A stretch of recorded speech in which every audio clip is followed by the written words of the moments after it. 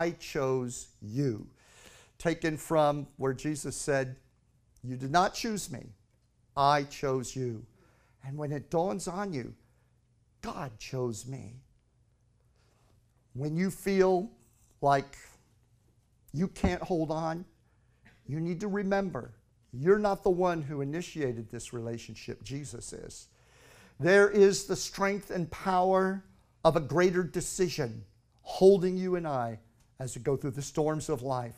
When you're truly saved and Jesus is Lord of your life, it is not the strength of your ability to keep that relationship. He chose you, and He is able to bring you into the safe harbor of His destiny, His purpose for you to glorify Him through your life. And that is an empowering thought. And we shared that last week. Unfortunately, the message didn't record. So I figured, I'm not going to preach it again. I just went home and turned on the iPhone, sat down, and I just shared it. So it's up there. It's on faithchristianchurch.com, and it's on our YouTube channel. So if you'd like to see that, it's a precursor to this. This is part 2. And I want to share about the woman with the issue of blood who touched the hem of Jesus' garment. She had a hemorrhage of 18 years. And by law, as she was hemorrhaging, she was not allowed, according to the law of Moses, to go out into society, much less be pressing through a crowd of people in the street. Yet the Bible says that when she heard of Jesus, a lot of people hear Jesus, but when she heard, she truly saw Him. She saw Him for who He was. She probably didn't have a full-blown revelation, great theological depth in her understanding, but she knew, this is God come to me. She sensed the choice, the loving choice of God drawing her heart, and she said, if I just touch His clothes, I will be whole. You might be familiar with that story. I just want to share what happened after she touched His garment, and healing flowed out of Jesus through the bottom of His robe and into that woman, and she was instantly healed. And so in Mark chapter 5, verse 30 through 31, it says, Jesus knew at once that power had gone out from Him. He turned around in the crowd and He said, who touched my clothes? His disciples said to Him, you see the crowd pressing against you, and you're saying, who touched me? This story presents a very dramatic contrast between the mind of Christ and worldly thinking. As you listen to this message this morning, I want you to bear this general thought in mind, and that is, the more that you receive and obey Jesus Christ in your life, and obey and understand and receive the fact that He chose you. He chose me. The more you embrace that, the more you focus on the fact that He's chosen you, the less groupthink and others' opinions of you will have power over you. So I want you to think of those two conflicting powers. The power of Jesus' choice, His love for you, His desire, and that He has chosen you and you have received that choice. And the Holy Spirit has been sent into your heart. The power of that orientation, that focus, versus the power of living for the approval, the opinions of the society around you, beginning with your family, place where you work, your friends, what people think of you. It's so important that you're delivered from that focus and from that grip over your life. Jesus is going through the street. He's thronged with people, and as He's walking, as He always is, and there was never a moment when it wasn't like this with Jesus, He is completely in tune with the Holy Spirit, and He's mission focused. That's one of the great differences between worldly thinking and the mind of God, the mind of Christ. The mind of Christ is always oriented in mission, the mission of God. Whereas worldly thinking usually has to do with, how can I improve my condition, my situation, what's going on? And we're looking at our attachments to people and our attachments to things in the world around us, and wanting some sort of a change or an improvement. So Jesus is mission focused and completely in tune with the Holy Spirit. So much so that when the woman with the issue of blood touches the hem of his garment, having said within her heart, if I touch the hem of his garment, I will be whole, he feels and is aware that healing has flowed out from him.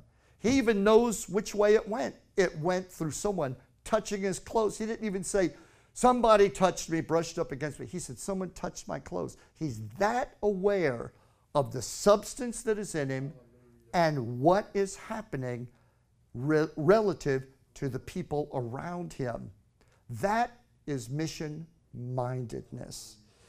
Now, so often, the purposes of God are moving in a different direction than our own purposes within the same set of circumstances that we find ourselves in. He's pressing through the crowd, and she's pressing through the crowd to get to him. That's where God was moving in that scenario. But everybody else was concerned with crowd control. The disciples had no idea. They were completely unaware of what God was doing. What was their concern? Crowd control. They said to Jesus, well, didn't you see everybody pressing against you? That's where their mind was at. So it's not that God isn't moving in the circumstances that we find ourselves in day to day. It's that he's often moving in a different area than what we're focused on. As Jesus walks through the village, the town, he's 100% aware of the expectations of everybody around him. Their focus, the focus of his disciples, the focus of everyone else around him, for the most part, is need-driven. The need-driven desire to improve their position in the world, materially, mentally, and relationally. That probably captures 90+% of the people on any given day. We are concerned and our efforts are aimed at adjusting or receiving or getting an adjustment of how we are connecting with the world around us, our marriage, our family, our health, our finances, as I said, material, emotionally, relationally. So Jesus is walking through all these expectations that are surrounding him and motivating the people that are pressing around him. He is aware of the disciples' worry about what society thinks of Jesus and getting him in front of the right people. He's aware of the religious leaders' jealousy towards him. He's completely aware of the political authorities' fear of him. He's also aware of the social activists' desire to manipulate and use him. He is aware of individuals' curiosity concerning him. He's aware of desperate people's hope to gain his attention. But while everyone else is focused on their relationship with the world, Jesus' mission-driven, singular purpose is to affect their relationship with God. That's what he's looking for as he encounters everybody as the Gospels move from scene to scene. Where is that woman? Where is that man when it comes to what is in me? The Bible says in John chapter 1, verse 14, the Word was made flesh and lived among us, and we beheld his glory. The glory as of the only begotten of the Father, listen now, full of grace and truth. For the law was given through Moses, but grace and truth came through Jesus Christ. So that's what fills Jesus. Grace and truth, the material of heaven, the core of God. Grace and truth. What is grace and truth? Just very quickly, I would say grace and truth is the truth.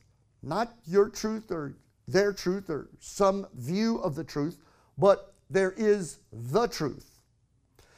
And it's the truth being offered with the grace or power to receive it. You can give truth to people, but if it's not offered with the power to receive it, the power to accept and the power to apply it, then it is what? Nothing but usually condemnation. We see ourselves relative to the truth. By the way, grace. Grace is not the permission to stay the same. Grace is the power of God to rise up and to be better. It is power, not permission. So Jesus is filled with power to change, power to be conformed to the truth. So Jesus is full of that, and as he moves through society, he is relating with people who are open and aimed in that direction. They have probably lost hope in their connection with the world. They've probably become distressed and they've lost their confidence in their ability or the world's ability to have a satisfying, fulfilling relationship. And those can be poor, broken, enslaved, and bondaged people, or those can be wealthy, full, and overflowing people, because you can't touch, much less fill, the emptiness that is in us because of our separation from our Maker. And so the Maker comes, and he comes full of grace and truth, and he's looking for those who fall or come into the focal range of what he's filled with. And that's what the woman with the issue of blood did. And the moment she did it, he is so in tune with that mission, he knows the connection that happens. Let me just stop for a moment and share with you an exhortation. The Bible says in John 14 and 12 that the Father has called us and equipped us to do the works that Jesus did and greater, because he goes to the Father. Because he goes to the Father, he sends the Holy Spirit that is operating in him into you and I, and the Spirit of God comes in. That's what being born again is. You're not born again because you own a Bible, go to this church or any other church, or even because you believe in Jesus, because the devil believes in Jesus. You are a Christian not because of what you believe. You're a Christian not because of the church you go to or the moral good deeds that you practice. You're a Christian because you were dead and now you're alive. It's the only thing that distinguishes a sinner from a child of God, is you have life in you. Not the life you were born with, which was death waiting to fall over, but eternal life. Full of love, full of joy, full of acceptance. Hallelujah. And so he is full of that truth and full of that life, and he's looking for people who recognize it in him and come to him to receive it. So I kind of want to talk about that point this morning, that connection at which we come to Jesus because we need to see that he has chosen us. There's such an incredible difference between grace and truth and religion. Absolutely. And I'm going right at it this morning. The faith that Jesus inspired in the woman with the issue of blood, it gave her courage despite the restriction that she knew was on her by the law of Moses, which came from God. So there was the religious law that prevented her from going out and moving freely in society. Some of you feel those restrictions upon yourself, that you're not accepted or not allowed. Some of those are religious restrictions. Others are socially imposed. But whatever they are, most of us in some way or another have experienced the feeling there's a barrier, you're not permitted beyond it. There's a ceiling, you can't rise above it. Those kinds of restrictions. There was a religious restriction handed down from God to Moses to that woman. And yet, she hears of Jesus. And what she sees in him, what she hears, gives her courage that inspires a faith that gives her a workaround. Not in avoiding the law, but superseding the law. The law says you can't go in public, so you can't approach Jesus. But she sees in him something flowing towards her that gives her the courage to say, I believe he will accept me. I feel the desire of God to forgive me of my sins. I feel and sense the desire of God to accept me and to receive me. And armed with that courage, she makes her way out into the street, presses through the crowd, reaches out, takes hold of the hem of his garment, boom, healing. Feels her. She instantly feels in her body that she's made whole. Jesus turns around and said, who touched me? The disciples, where's their head at? Crowd control. What do you mean? We're trying to keep the crowd calm. They have no idea what God's been doing. They didn't discern the woman. They didn't know that there's somebody that they need to be aware of. But Jesus is there. And that happens, and it's just absolutely wonderful. Let me say that the more focused on Jesus that you become in your life, the more aware you are that He chose you, the less groupthink has power over you. And the less inhibited you are by the opinions of other people, and the more available you are to hear the voice of God and have the Holy Spirit direct you. The two are antithetical. Groupthink, group faith, societal righteousness is antithetical and diametrically opposed to the Word of God, to the voice of the Holy Spirit, to the grace and truth that is in Jesus Christ. Jesus did not come to save systems, groups, or even families. He came to restore individuals' relationship and accountability to Almighty God. So the more you realize that He chose you, the more you realize what I shared last week when Jesus said, I chose you out of the world.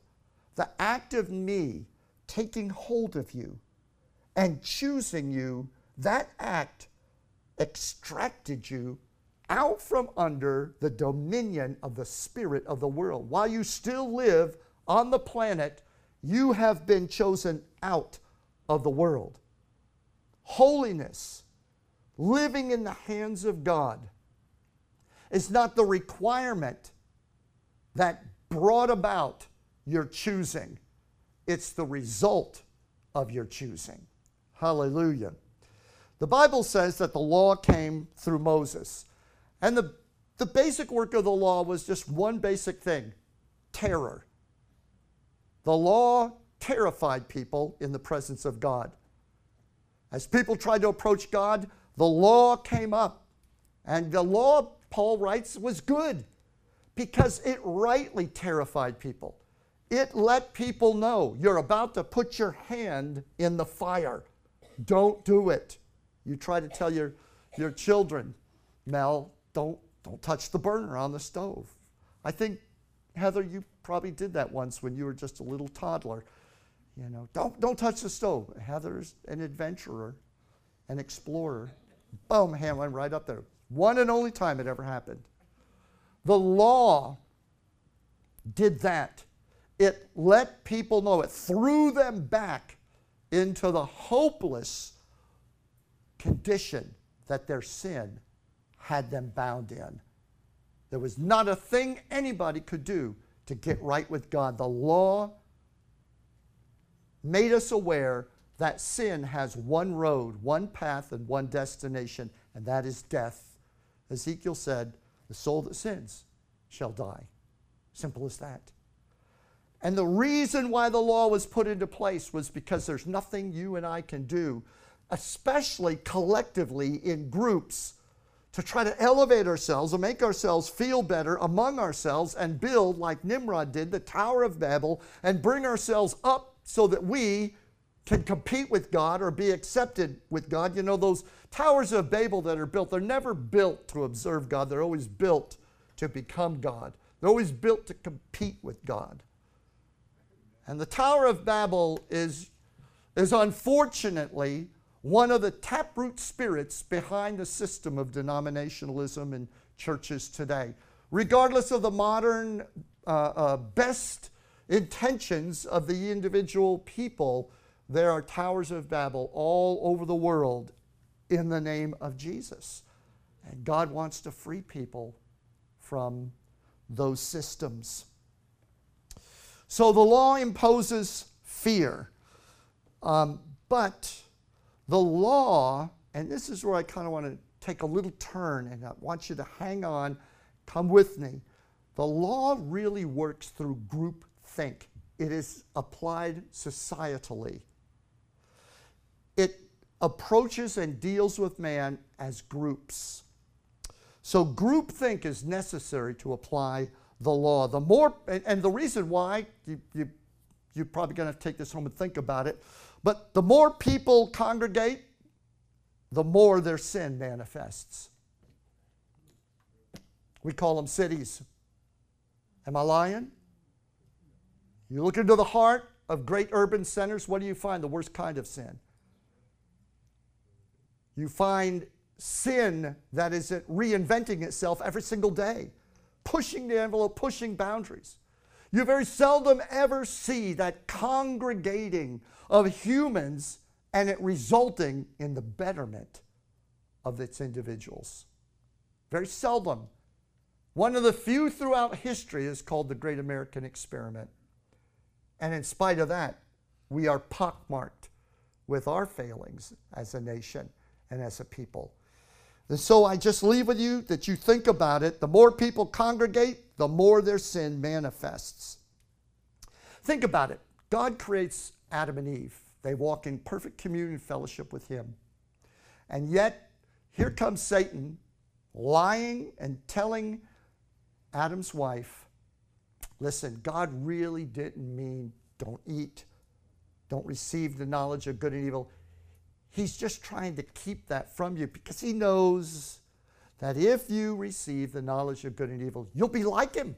He'll lose His edge with you, and you'll be elevated, and you'll be like Him. She goes, you know, that fruit looks pretty good. That sounds good to me.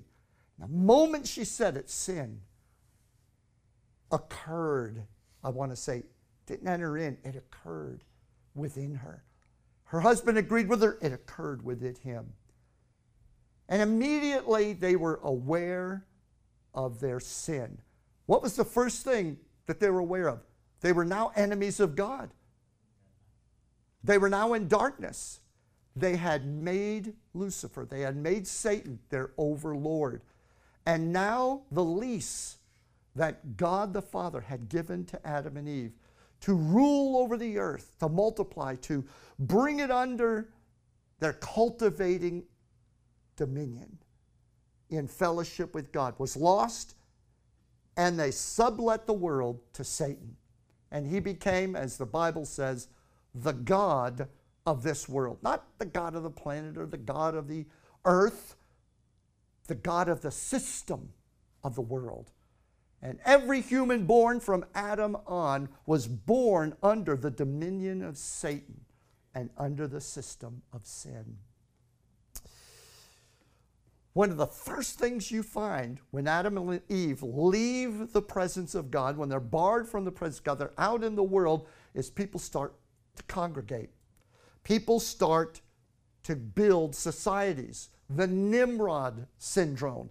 If you don't know it, Google or look up in your Bible Nimrod and study in the scriptures who Nimrod was. He was, I think, probably the first architect of the urban condition.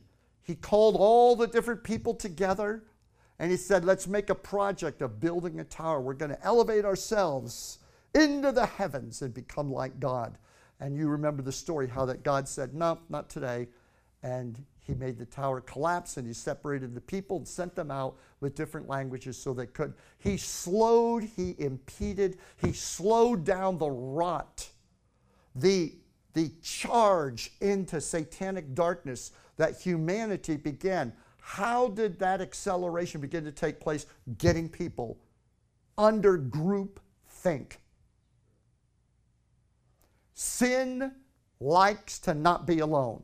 Sin always wants to be synergistic and join up with other people. Jesus is called the second Adam. I don't know how many of you realize that, but theologically he's referred to by the Apostle Paul as the second Adam. God said, from the very beginning, before the earth was ever created, I'm going to create man. He's going to choose to be independent from me. He's going to go through the process I just described to you. He's going to need to be saved. And then I myself, I will come. And they will call me the second Adam because it's like a second chance for humanity. But it will be me, not a creation of me, me. The Word made flesh. The Godhead, Father, Son, and Holy Spirit, all in that one man, Jesus Christ. That's who was walking through the town when the woman said, "Oh, I see him, and I believe he has chosen me." I'm obviously ad-libbing. If I touch the hem of his garment, he will heal me. Why would he do that if he'd not chosen us? Hallelujah. So they call him the second Adam. The very moment that Jesus shows up, he begins to do what? He announces, he preaches that he is there to restore individual relationship and accountability with God through himself. He preaches the law of Moses has come to its end. It will not save you. It's done exactly what I sent it to do. It has induced and produced fear in you, bringing you face to face with the utter damnation of your condition and the fact that there's nothing you can do to save yourself. You are facing an eternity away from the presence of God and in everlasting darkness. And the law's done that, but that was never my purpose. The law was inserted, it was added to help bring you to an understanding. What was that understanding? I need a Savior. That's why when Jesus came, for God so loved the world, he gave his Son. That message hit thirsty souls like water to a man or a woman ready to die in the desert. God loves me. God wants me. That's why it was so important when Jesus said, "You didn't choose me. I came. In fact, I created this terrarium called the earth. I made mankind. This whole historical drama is all my doing so that I could come to you this day and reinstate your relationship with God with understanding. You'll now understand why you were created. You'll now understand and appreciate who you are because you'll know who I am. And you'll have right relationship and relate with me rightly. And you won't believe that foolish nonsense when the devil says to you, you can compete with God. You'll know there's no surviving competing with God. Because it's not possible. It's not that God's egotistical, he doesn't want people to compete with him. It's that they can't compete with him. There's one creator, and then there's creation. Holiness means God is other than creation. It means it is not possible for people to compete with God. You can't go out and cobble together your own little Tower of Babel and turn yourself into God. It won't work. You are what you are, and you'll never escape the boundaries of that. So I have come to awaken you, to make you know why I created you, and to give you the opportunity to cross this gulf, to cross this chasm of eternal damnation and come and be my child the way I created you to be, and truly know fulfillment. That's why Paul writes to the Corinthians, eye has not seen, nor ear heard, neither has it entered the heart of man the things that God has prepared for those that love him. For God has revealed them to us by the Spirit. The Spirit knocked on the door of the woman with the issue of blood, and when she acted upon that invitation, what happened? Instantly, healing flowed. The more people awaken today to what I'm sharing with you, the more you'll see those miracles happening because God has not changed. God is still God. The miracles, healing, signs, and wonders that took place through Jesus were not a publicity stunt. Theologians would try to tell you that it was Jesus' temporary shoehorn of publicity to fit him into society and get people to receive him. That's utter rubbish. Jesus healed people because he's Jesus and because God so loved the world. He delivered people because that's what he is. It was not a program. It was not a public policy for the moment. Hallelujah. And we need to discover the Jesus who heals and raises up people like you and works those miracles through you like he did Paul and Peter and the Stephen and the apostles. Hallelujah. Somebody say amen. So I got to preaching. I didn't get off base or anything, but it kind of slowed me up. Let me get back on my course. Jesus shows up. He starts to preach, I am here to restore individual relationship and accountability with God. What happens next? The first thing that happens is out come the managers of group faith, and they're going right at him. Satan pops up, and he goes right at Jesus. Why? Because Jesus is messing with the lie. Jesus is messing with Satan's hold over humanity by telling people, God is inviting you to come and to know him, but come by yourself. You don't need anyone else to speak for you. You don't need your mother or father or your friends to come and bring an endorsement or an invitation and say, you really should, Lord God, you should consider accepting Glenn. Let me just tell you, he's a really helpful guy. He says, just come. Come broken, come with your mess. Do you think there's anything about you that I don't know? Why am I inviting you to come? Because I love you. I choose you, not you chose me. You haven't tugged on my heart. You haven't emotionally engaged me. I came because this is who I am and this is my purpose, to love you, to have you as my child. Somebody say, praise the Lord. The society whose leading influencers are people who hate God and rebel against him will always be a turbo incubator of sin. And that is true today. The more godless people run this country, the more American society becomes a turbo incubator for sin. How many of you, not just in your lifetime, but just in the past 5 years, 10 years, maybe even less, have said, wow, we have hit quantum speed. This society isn't what it was 10 years ago.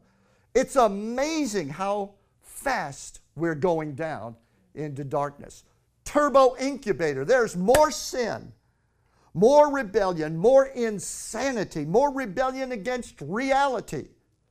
Being created, probably created's not the right word, but being developed as people congregate together in groupthink, and their thinking produces incredible levels of despair and evil, driving society as far and as fast as they can away from God. Why? Because of people at the top teaching in universities, leading, speaking from pulpits, are turning people away from the fear of the Lord, from love for Jesus, from the truth, from grace, and rebelling against God. What are they doing? They are motivated completely by the lie. God really didn't mean that. Let me lead you. They're a bunch of Nimrods. That's what we have today. Every time that happens, those societies impose a communistic tyranny over the sin-drunken subjects that they have taken control of. Is that not happening today? We all know the verse Proverbs 29:2, when the righteous increase, the people rejoice. But when the wicked rule, what? The people groan. Because they're made slaves to a communistic autocracy. And sin is breaking out and ruining lives. The more that you allow yourself to be governed by groupthink, the more you allow yourself to be led by the opinions of other people, the more you're going to drift from the voice of God. You must become solitary. Do not ignore the secret place of the Most High. Why is it a secret place? Because only you know where that place is. Let me share with you out of history a perfect example. Way back in the Old Testament, parents sacrificed their babies, their children, to a demon god called Baal. They slew their children, threw them into the fires of Baal, offered them up to that demon god. Can I ask you, what sane mother or father would ever do that? They did it because they were under the influence of a group. No mother or father living on some farm out in the middle of nowhere, unassociated, unaffiliated, and unregistered with some group would ever do that to their children. But they did it when they became part of a group think, group society. Under the pressure of what others think, people will do the absolute worst and behave in ways they would never behave if they got alone by themselves and let God begin to deal with their heart. Can you say amen? That's why when Jesus showed up, out came the Pharisees, the managers of groupthink, and went right at him. They were Satan's tool to crucify him. And he just drew them in. He just drew them in because they had no idea they would be offering up the Lamb of God to take away our sins. Somebody say, praise the Lord. You know, I'm going to kind of bring this to a close. There's a response. But the number one reason why people don't get saved, let that sit with you, question. What's the number one reason why people don't get saved? The number one reason why, when faced with the gospel of Jesus Christ, the grace and truth of a loving Savior, the reason why they don't get saved is because they love their sin and don't want to stop. You know, I wish I could give you a beautiful, pearly response, but it's as ugly as that. The unvarnished truth, that's it. People love their sin. They don't want to stop. And they don't want to be told that it's evil. They don't want to believe it's evil. They will criticize your sin, but they will justify their own. They will put down other brands of sin, but their particular sin, don't want to give it up. And that is why people do not come to Jesus. But as I said, sin has one singular path, and that path is death. The soul that sins, it will die. So let me say to you again, the more you allow yourself to be governed by societal groupthink, or you worry about people liking you, or that they won't accept you, the more you are going to remain a slave to your sins. You cannot live under Nimrod. You cannot live in the Tower of Babel. Group identity, groupthink, and by the way, group faith. This formula that has enslaved humanity is in the church. It's called group faith. I joined this church because this church has the right relationship with God. So if I have a good relationship with this church and its leadership, and they have a good relationship with God, then by extension, I have a good relationship with God. That's why when people say, I'm Catholic, I'm Baptist, I'm Lutheran, we are independent. Oh, I go to Faith Christian Church. You know, we got the right doctrine. Any such kind of trusting is called group faith, and God will never receive it because it cripples you from the very thing Jesus came to bring. I love you. Come to me with all your brokenness. Come to me with what's messed up about your life. Come to me. I'm the only one who can fix you. Stop relying on Faith Christian Church. Stop relying on the Baptist Church or the Assemblies of God or whatever group. There is no such thing as group faith. Do you understand what I'm saying to you? So the only way to come to Jesus is break away from group dependence. Strip the clothes off of societal excuses. That's huge. Is that happening today? It is amazing the get out of jail free cards that Satan is handing out to people. You can't help yourself. You're an oppressed person. You're a subjugated person. You or a person whose privileges have been withheld. Whatever it is, society loves to hand out societal excuses. Everything like that, every single bit of it, makes you a slave. It's like a drug. It addicts you to group think, group approval, societal excuses. Strip them. Get rid of them. You don't need them. Forsake hypocrisy and come to Jesus in naked honesty. Come.